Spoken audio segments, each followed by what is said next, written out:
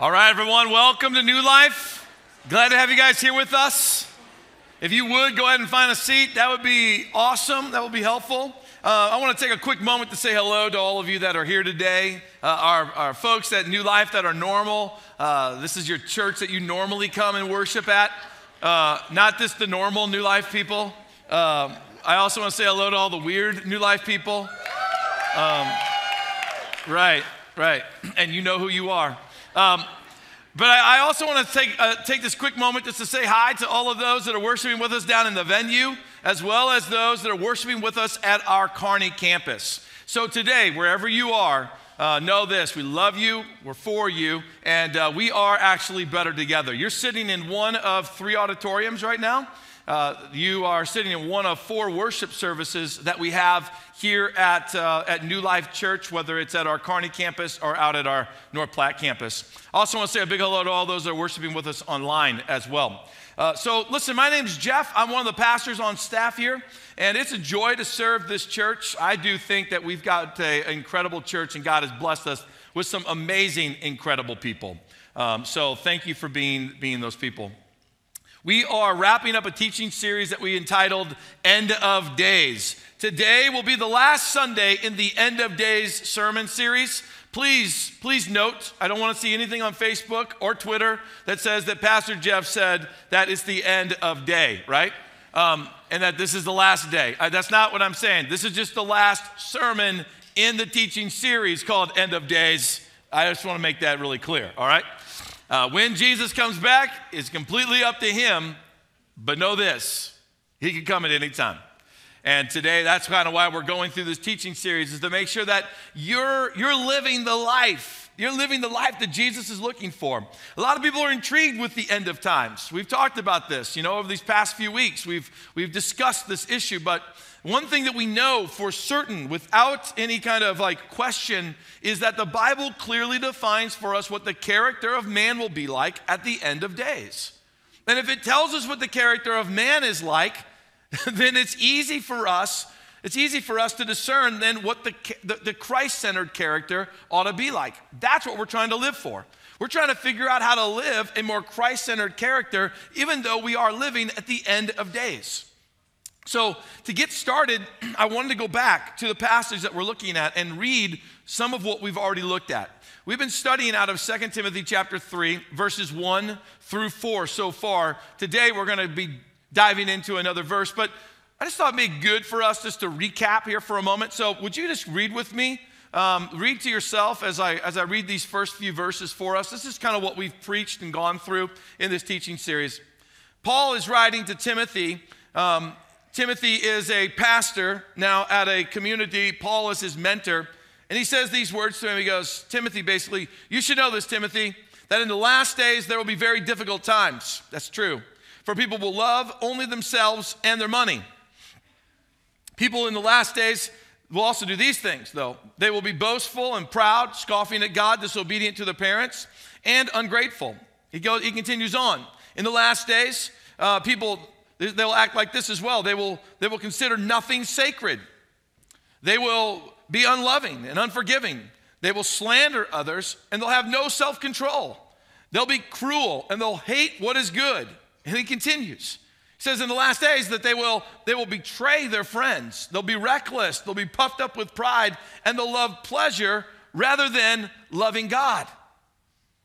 This is a description of the heart, the character of man in the days in which you and me live. That without God's Spirit, this is the people that we could most naturally become. All of them, part of some of those attributes that were mentioned. But you see this, it's permeated our culture. You can just look at this and overlay it on top of our culture, and you can see how we have become this very passage of Scripture. So if you're interested in, this is your first Sunday, and you want to track with us on this particular teaching series, please know this. You can go to our website, mynewlifechurch.com, where you can watch the last few sermons in this teaching series. They're all archived there, and I would encourage you, if this is your first week with us, maybe you've been on vacation, you've been out of town, or maybe you're visiting with us, and you're saying, hey, listen, I love this place, man. I want to stick around this place. Then I would encourage you, please go back and take a look at those. it will help you get on track with where we're at. So in taking this then to the final step today, we're going to be looking at verse 5 in 2 Timothy chapter 3. Take a look at it with me. It says that in verse 5 that in the end of days that people, they will act religious, but they will reject the power that could make them godly. And then Paul says these words, stay away from people like that. Stay away from them. Sounds harsh. I got it. But when you think about it, they'll act religious and they will deny the true power. Why would he tell us to stay away? Because he loves us. That's why. Why would he tell Timothy, tell your church this? Because he loves Timothy and he loves the church where Timothy's at.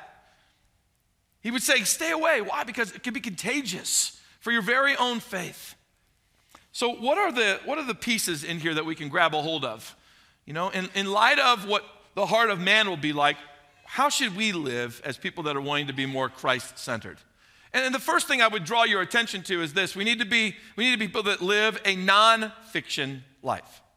Live a non-fiction life. Now, for some of you, you're sitting there right now and you're going, oh man, I gotta go back to like 4th or 5th grade, third grade maybe even, fiction, non-fiction. What's the difference? Okay, I got it. I'm gonna ease your pain for a moment, okay? Very, very simple. Does anybody see Star Wars? Who watched Star Wars? Let me see Star Wars people, come on. Okay, that's good. All of the excited people about Star Wars are probably in North Platte right now. Got it. All right. If you saw Star Wars, fiction or nonfiction? Fiction. That's right. Because Star Wars, although some of you wish that it was true, it's not true. All right? And it's what story. It's made up. It's a thought in someone's mind. It's a part of someone's imagination. You know, it's something that doesn't have any bearing of truth right now. Maybe some of those science fiction type things come true, I don't know, but they're not true now. It's fiction completely, all right? But nonfiction would then be living something that's reality, something that has facts to it, something that is tangible, something that is real. And in this verse, right at the very beginning, go back to the very beginning, it said this, that they will what? Act religious. They'll act religious, basically meaning this. They will become something that they are not. They will be more fiction than the nonfiction. They will be living somewhat of a lie. That's not the kind of people that we're striving for. That's not the kind of attitude that we're going after. But unfortunately, when Paul writes this to Timothy, he's not writing it just about people that aren't attending Timothy's church. He's also writing it to people that could be attending his very church. That means that this scripture today still deals with people that are in the church, that are hearing my voice right now, that are in one of those 3 locations or sitting at home watching online. That it is possible that people that call themselves New Livers are acting religious. Living out a life that looks good on the outside, but on the inside it's corrupt. Saying the right words as if you really know what you're talking about, but in your heart, you know you can't really connect the dots. Believing, trying to believe something that you don't believe, trying to portray the fact that you believe it, but yet you don't live it. Acting religious, it's a cancer to the church. It's a cancer to Christianity. It becomes the very thing that's killing, stealing, and destroying from us the very life that God wants to bring. So acting religious, that's how the New Living Translation says it, but the NIV, the New International Version, says that they would have a form of godliness. That in the end of days, people would have a form of godliness. So when you go back to the original language that the Bible was written in, and you look at these words, form of godliness and act religious, and you look at those words, form and act, those actually obviously are the same word, and they go back to an origin that deals with the concept. In fact, the actual word would be morphos, to become something that you are not, to actually, metamorphic change. It would be metamorphos. Have you ever heard that word? That you become something else? To act or have a form of godliness, to have a metamorphic change, to be something that you really aren't. Like, I'm a sci-fi guy. I mean, I just brought up Star Wars a minute ago. I would love to see, a lightsaber become real. I mean, that would be pretty cool. It'd be pretty Pretty awesome. Or to be able to, go from one set of planets to another set. I mean, it'd be pretty cool. But in science fiction, there's this character that shows up often, and he's a shapeshifter. Anybody seen a movie or something like that as a shapeshifter? The kind of person that has the ability to, look like one person and then all of a sudden look like another. Like they look like one, but then they all of a sudden they look like the president. They're trying to deceive and they're trying to trick. Although that seems really, really cool, wouldn't it be cool at times to, act or look like your brother or look like your sister to try to get them in trouble and then go back to your normal self? I mean, yes, there could be some fun stuff that could be done with all of that. But obviously, it's all what? Fiction or nonfiction? Fiction, thank you. Just wanted to see if we're both living in reality. So it's kind of like that. It's like, it's a shape-shifting religion. And when we're acting that way, when we're acting out things that we aren't, it brings a lot of harm and pain to people. In this world in which we live in right now, we've got people that are terrorists, and they are acting like tourists until they, discharge their bomb. Unfortunately, in the world we live in, and people are hurt by this almost every day. Young men, teenagers, men in their 20s, primarily, although it could be others, that are not true men, that are not real men, that are not godly men, that try to, act like they love this girl, and so that the girl will have sex with him, and then once that's done, then the guy leaves and moves on. And some of you have experienced even that pain in your own personal life. When we act like something that we aren't, it brings pain. It brings pain to yourself, it brings pain to others. The same thing happens in the church when we're acting out a religion, but we really don't believe it in our heart. It brings pain to you and brings pain to others. If you're a dad and you're listening to my voice, because we're men, all right? So let's just go man to man for a moment, right? Alpha male to alpha male for a second.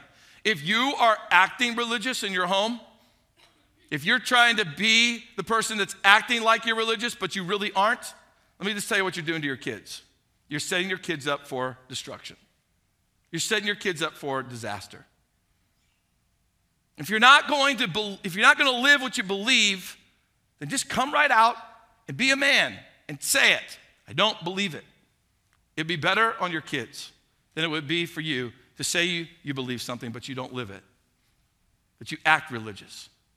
The same thing can go for moms, all right? But I'm not going to go there.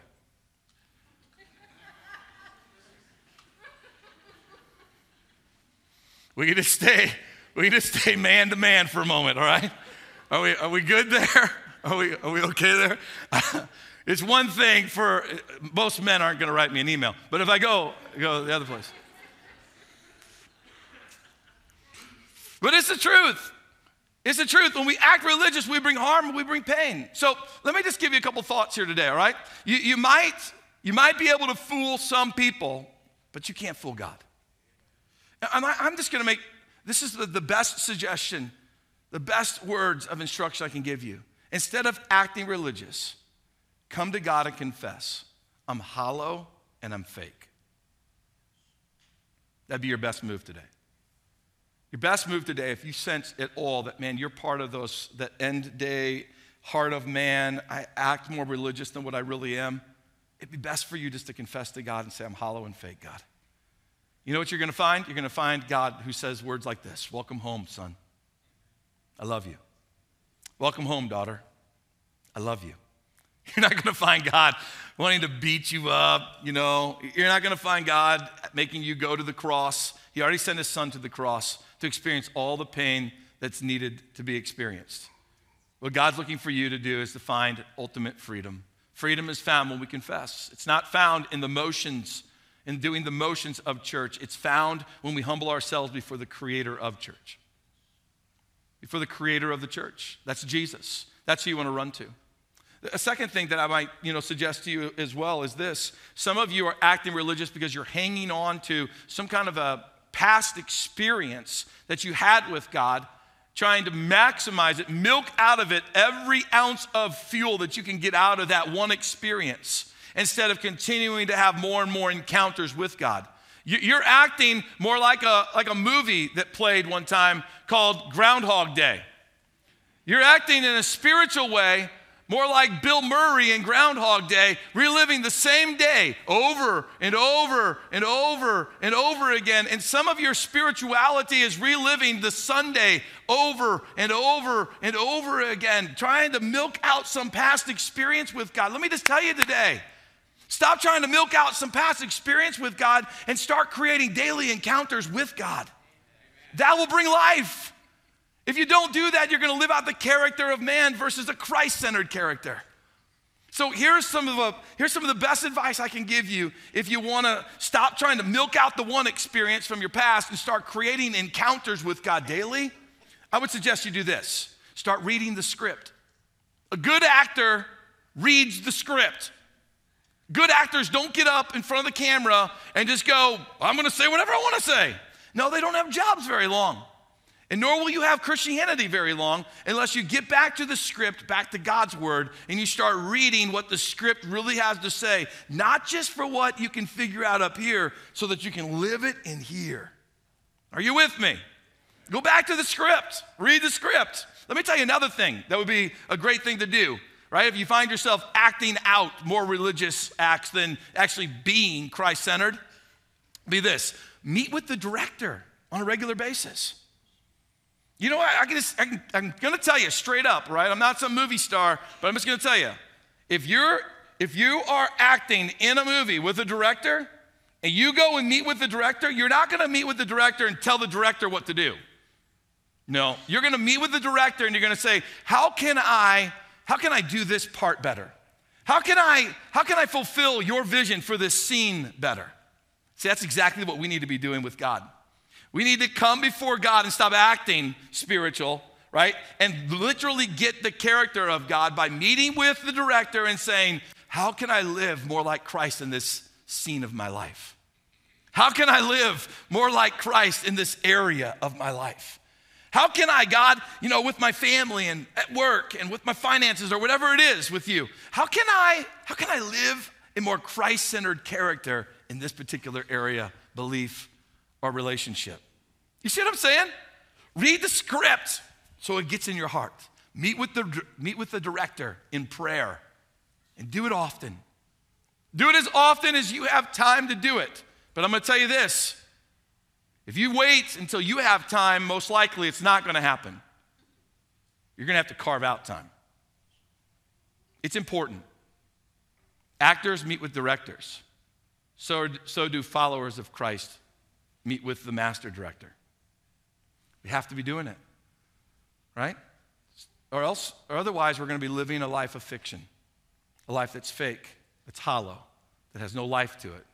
We'll end up becoming the people that are acting out religion instead of really knowing the Creator and making Him known. And in this day and age in which we live, let's not drift to that man-centered character. Let's drift to a Christ-centered character. So this verse, though, went on. And it also maybe instructed us to live a pro-Christ life. Live pro-Christ. Now you might go, hey man, this is church. Why? I mean, do you really have to say that? I mean, we're here, aren't we? I know that you're here. I'm so glad that you're here, right? But I just know that Sunday mornings, there's tons of people that are coming that are having questions about who God is. What does it mean to have a relationship with God? That's why we have church on Sundays. It's one of our big reasons, one of our main core reasons why we come together is because this is the moment where people get to come, they get to hear the good news of Jesus so that we can go out there and live the game. You've heard me say it often, and this is football season, so it's a great moment to say it again. This is halftime. You're here on Sunday right now, this is halftime. This is not where the game gets played. The game gets played out there. So we come in, we meet with the coach, and we get the game plan, and we go out, and then we live it. So to live pro-Christ, where do I get that? Where's that really coming from? Well, let's go back to our key scripture for a moment. In 2 Timothy 3:5, remember after it said that they'll act religious, but they will, read this with me, reject the power. They'll reject the power that could make them godly. Rejecting the power, right? When you look at that, you get a couple of words. Depending on which version you read, you get the word rejecting the power, but you also get the word denying the power. What power is it that people will be rejecting and denying at these end of days? they'll be rejecting and denying the authenticity of Jesus. That's the power that we're talking about here. That Jesus is the Son of God. They'll be rejecting it. They'll be rejecting the fact that Jesus actually came. They'll be rejecting the fact that Jesus gave his life on the cross and that was enough and nothing else is needed. They'll be rejecting the fact that Jesus is God's one and only Son. Now you might say to yourself, well, that's not me, Jeff. Well, praise God. I mean, that's awesome. But there's so many little crevices, there's so many little pieces that go along with this rejecting piece. And I'll tell you this right now, Satan wants a church that acts religious and denies the power because that's a powerless church. He would love to have churches with the name New Life on them all over the world, full of people that are acting religious and denying the power. It doesn't threaten him.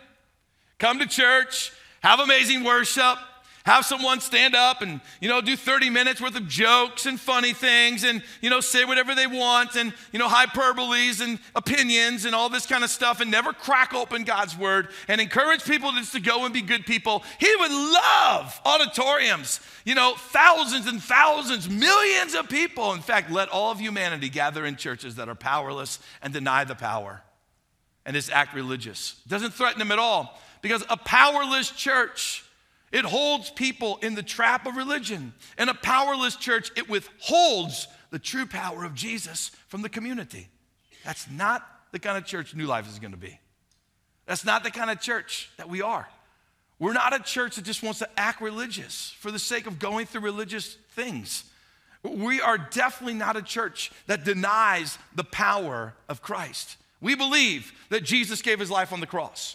We believe that Jesus rose again from the grave. We believe that Jesus sits at the right hand of the Father, waiting for the Father to say, go get your church, and that the rapture will happen. We believe that there is the Holy Spirit who God has here moving in the hearts of people. We believe that through the Holy Spirit, that the fruit of the Spirit should be lived out in our lives with joy and peace and so on and so forth. We believe that the Holy Spirit has a power for us to live our lives righteous before God in our community, and we believe that God hasn't given up on people and that through Christ, men and women can still have a relationship with God. That's some of the stuff that we believe here at this church. And that's just the beginning. Don't even get me started. That's a whole nother sermon. I would love the emails from that one, though, because they would all be like, amen, Pastor, that's awesome. Love it. So Satan wants a powerless church. God wants a powerful church. But we have to then fight in our hearts to be people that don't reject and don't deny and don't refuse the power of Christ. It sounds easy, but it's not as easy as it sounds. This world has trappings and gadgets and things that are all around us that have the ability to try to sway us and take away, from us the true essence of who Jesus is. We are in a battle. And there's no other way to really define it for you, but you are in a battle today for the health of your soul and your spirit. You're in a battle that the enemy wants to come kill, steal, and destroy. You're in a battle trying to stay away from rejecting, denying, and refusing the true power of God. And let me just tell you this, if you give into it even a little bit, there are grave and great consequences that come with it. I began to look at the word deny. I began to study the word deny, and I quickly came across this particular verse. Take a look at it with me in 1 John 2:22. Anyone who denies, same word, it's the exact same word. Anyone who denies the Father and the Son is a what? Whoa, man, that's like strong language. Why does the Bible have to use such strong language? Dial it down a little bit. Anyone who denies the Father and the Son is an Antichrist. Now, we're dealing with the end of days, so I think this is just appropriate, right? And Antichrist. We're talking two different Antichrists. There's the Antichrist that you watch the movies about. He is the Antichrist, capital A. And then there are many Antichrists. The spirit of the Antichrist that is talked about in 1 John chapter 4 that's written there, he deals with this attitude that there's this spirit of the Antichrist that's trying to permeate the hearts of men and women, trying to permeate the church, which would cause us to drift to a place of denial, of rejection or even refusal. So we're not talking about the main Antichrist. We're talking about people in the church that are starting to deny the very power of Jesus. Deny the power of Jesus. They can say it maybe with their lips, but they're denying the power of Christ at work in their own life. And that's part of what we're dealing with here in this small a Antichrist.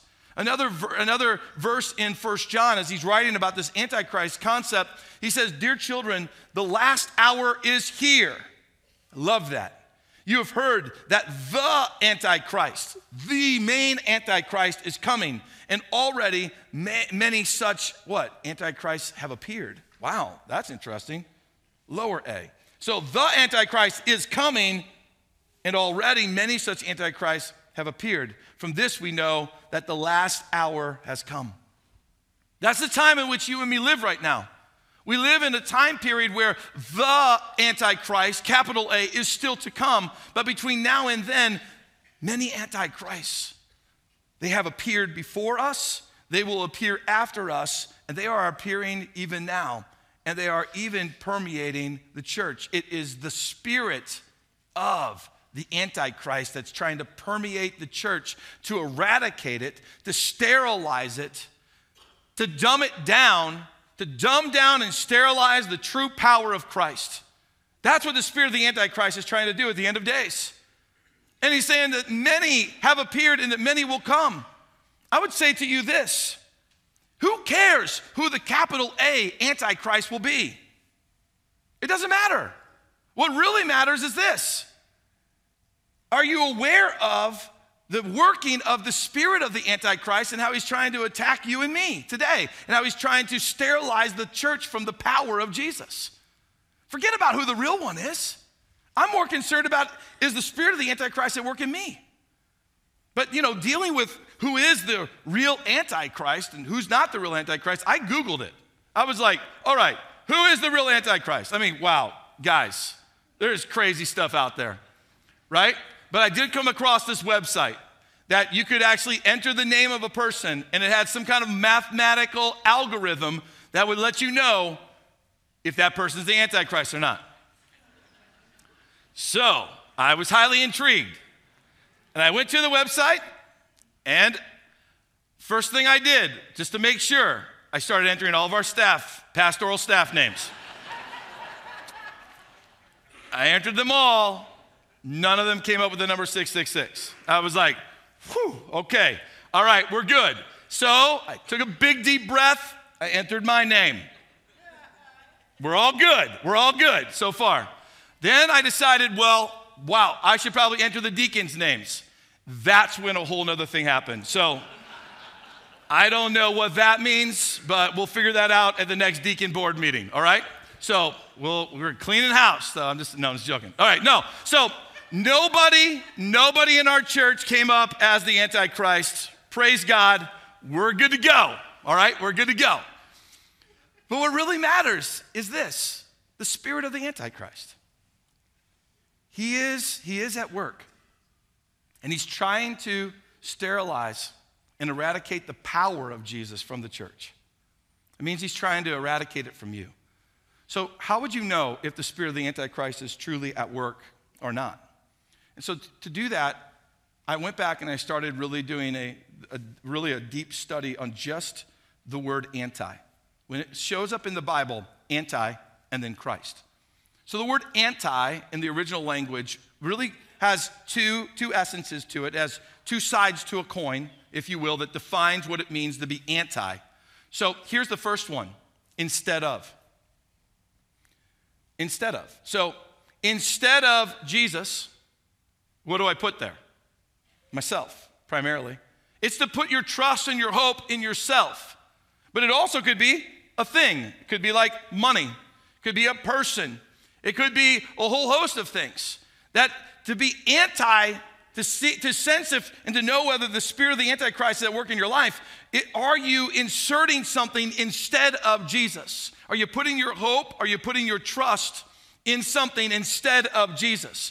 Because if the answer to that has any bearing of yes to it, or maybe, then it's possible that, yes, even the enemy who operates with the spirit of the Antichrist is at work even in your own hearts, because instead of is so subtle. It is so subtle. And isn't that how the enemy works? The enemy works in subtle ways at the beginning, but what's his ultimate goal? His ultimate goal is to get you to the second side of the coin of the word anti, which is to be against. So it starts with instead of, and then it moves to against. How subtle would it be for the enemy to be at work in our hearts in this antichrist fashion of rejecting and denying the power of God and just putting us or something else instead of Jesus that we would trust and put our hope in? You can see how quickly that spirit can start to permeate our hearts and permeate our church. It doesn't have to even get all the way to anti, but I'm going to tell you this right now. When the enemy's at work, he doesn't stop halfway. His desire is to kill, steal, and destroy. So what's the other side of the coin of the rejection? It's when the enemy comes to you and he starts lying, whispering into your ear, like God doesn't love you. Why are you going through all of this? He doesn't care about you. I mean, if there was a God, then why didn't he show up when all hell broke loose in your life? Right? I mean, seriously, you're going to believe that some God, some place that you haven't seen and you haven't, heard from, and you don't even know what he's up to. He's probably asleep someplace, maybe, if he even exists at all, that he created all of this?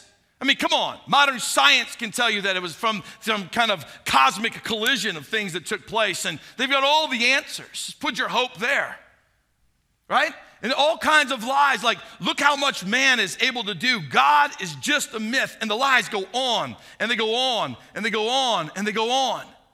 He always nags. He's always trying to get you from just putting something in place of God to getting you to a place where you are against God. And he wants to do that in any little sliver, in any little percentage of your heart or of your mind that he can get his filthy hands on. And by the way, the spirit of the Antichrist is the forerunner to the capital A Antichrist. His work in the hearts of mankind right now is preparing the way for the big Antichrist to show up on the scene and for men and women to go, oh yeah, you got the answers. That's right. This is no minor thing. This is a major thing that's at work in the heart of man today. And if we cave to it in any sense or form, then we're drifting towards more of a heart of man at the end of days versus a heart of Christ at the end of days. The enemy, he's seriously at work. The full-blown surrender to the spirit of the Antichrist would show up in maybe more common terms like atheism. There is no God. Or agnostic belief, which would say, there's no way to prove that there is a God or multiple gods, but I'll guarantee you one thing, that full-blown exposure and surrender to the spirit of the Antichrist will definitely cause a lot of anger and rage inside of you toward God. Be that sense of anger and rage, but man, I've got good news for you today. That might start with the denial and the rejection and the refusal of God's power. But when you look at the antithesis of the words denial and rejection, when you look at just the opposite in the original language, just the opposite of denial and rejection is this word. It is just the opposite of it, confession. To confess. You know what makes that so powerful? What Romans 10 has to say? That if you confess with your mouth and you believe in your heart that Jesus is Lord, you will be saved. It's awesome. It's beautiful. I love the fact that those who deny have the spirit of the Antichrist at work in their lives, but those who confess have the Spirit of God working in their life.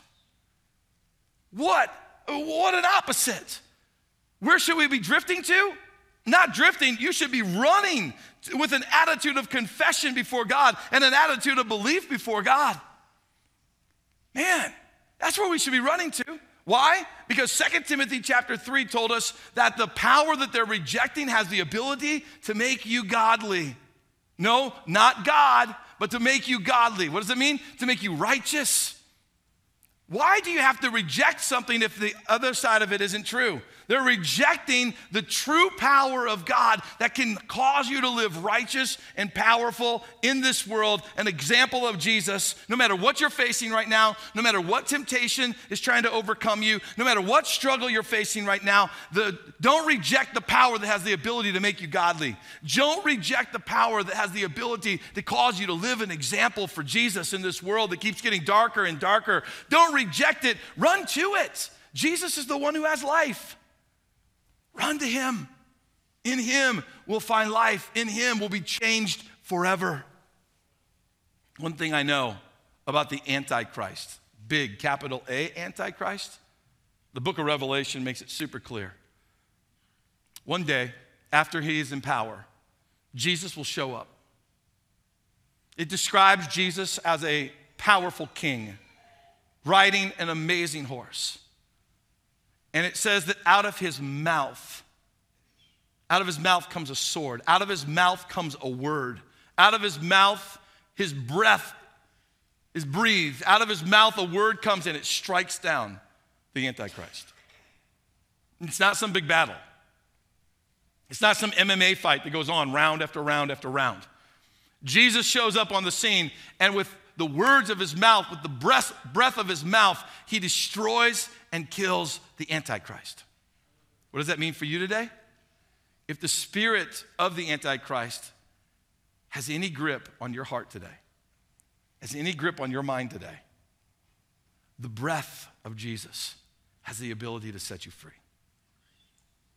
What do we need to do? We need to run to him.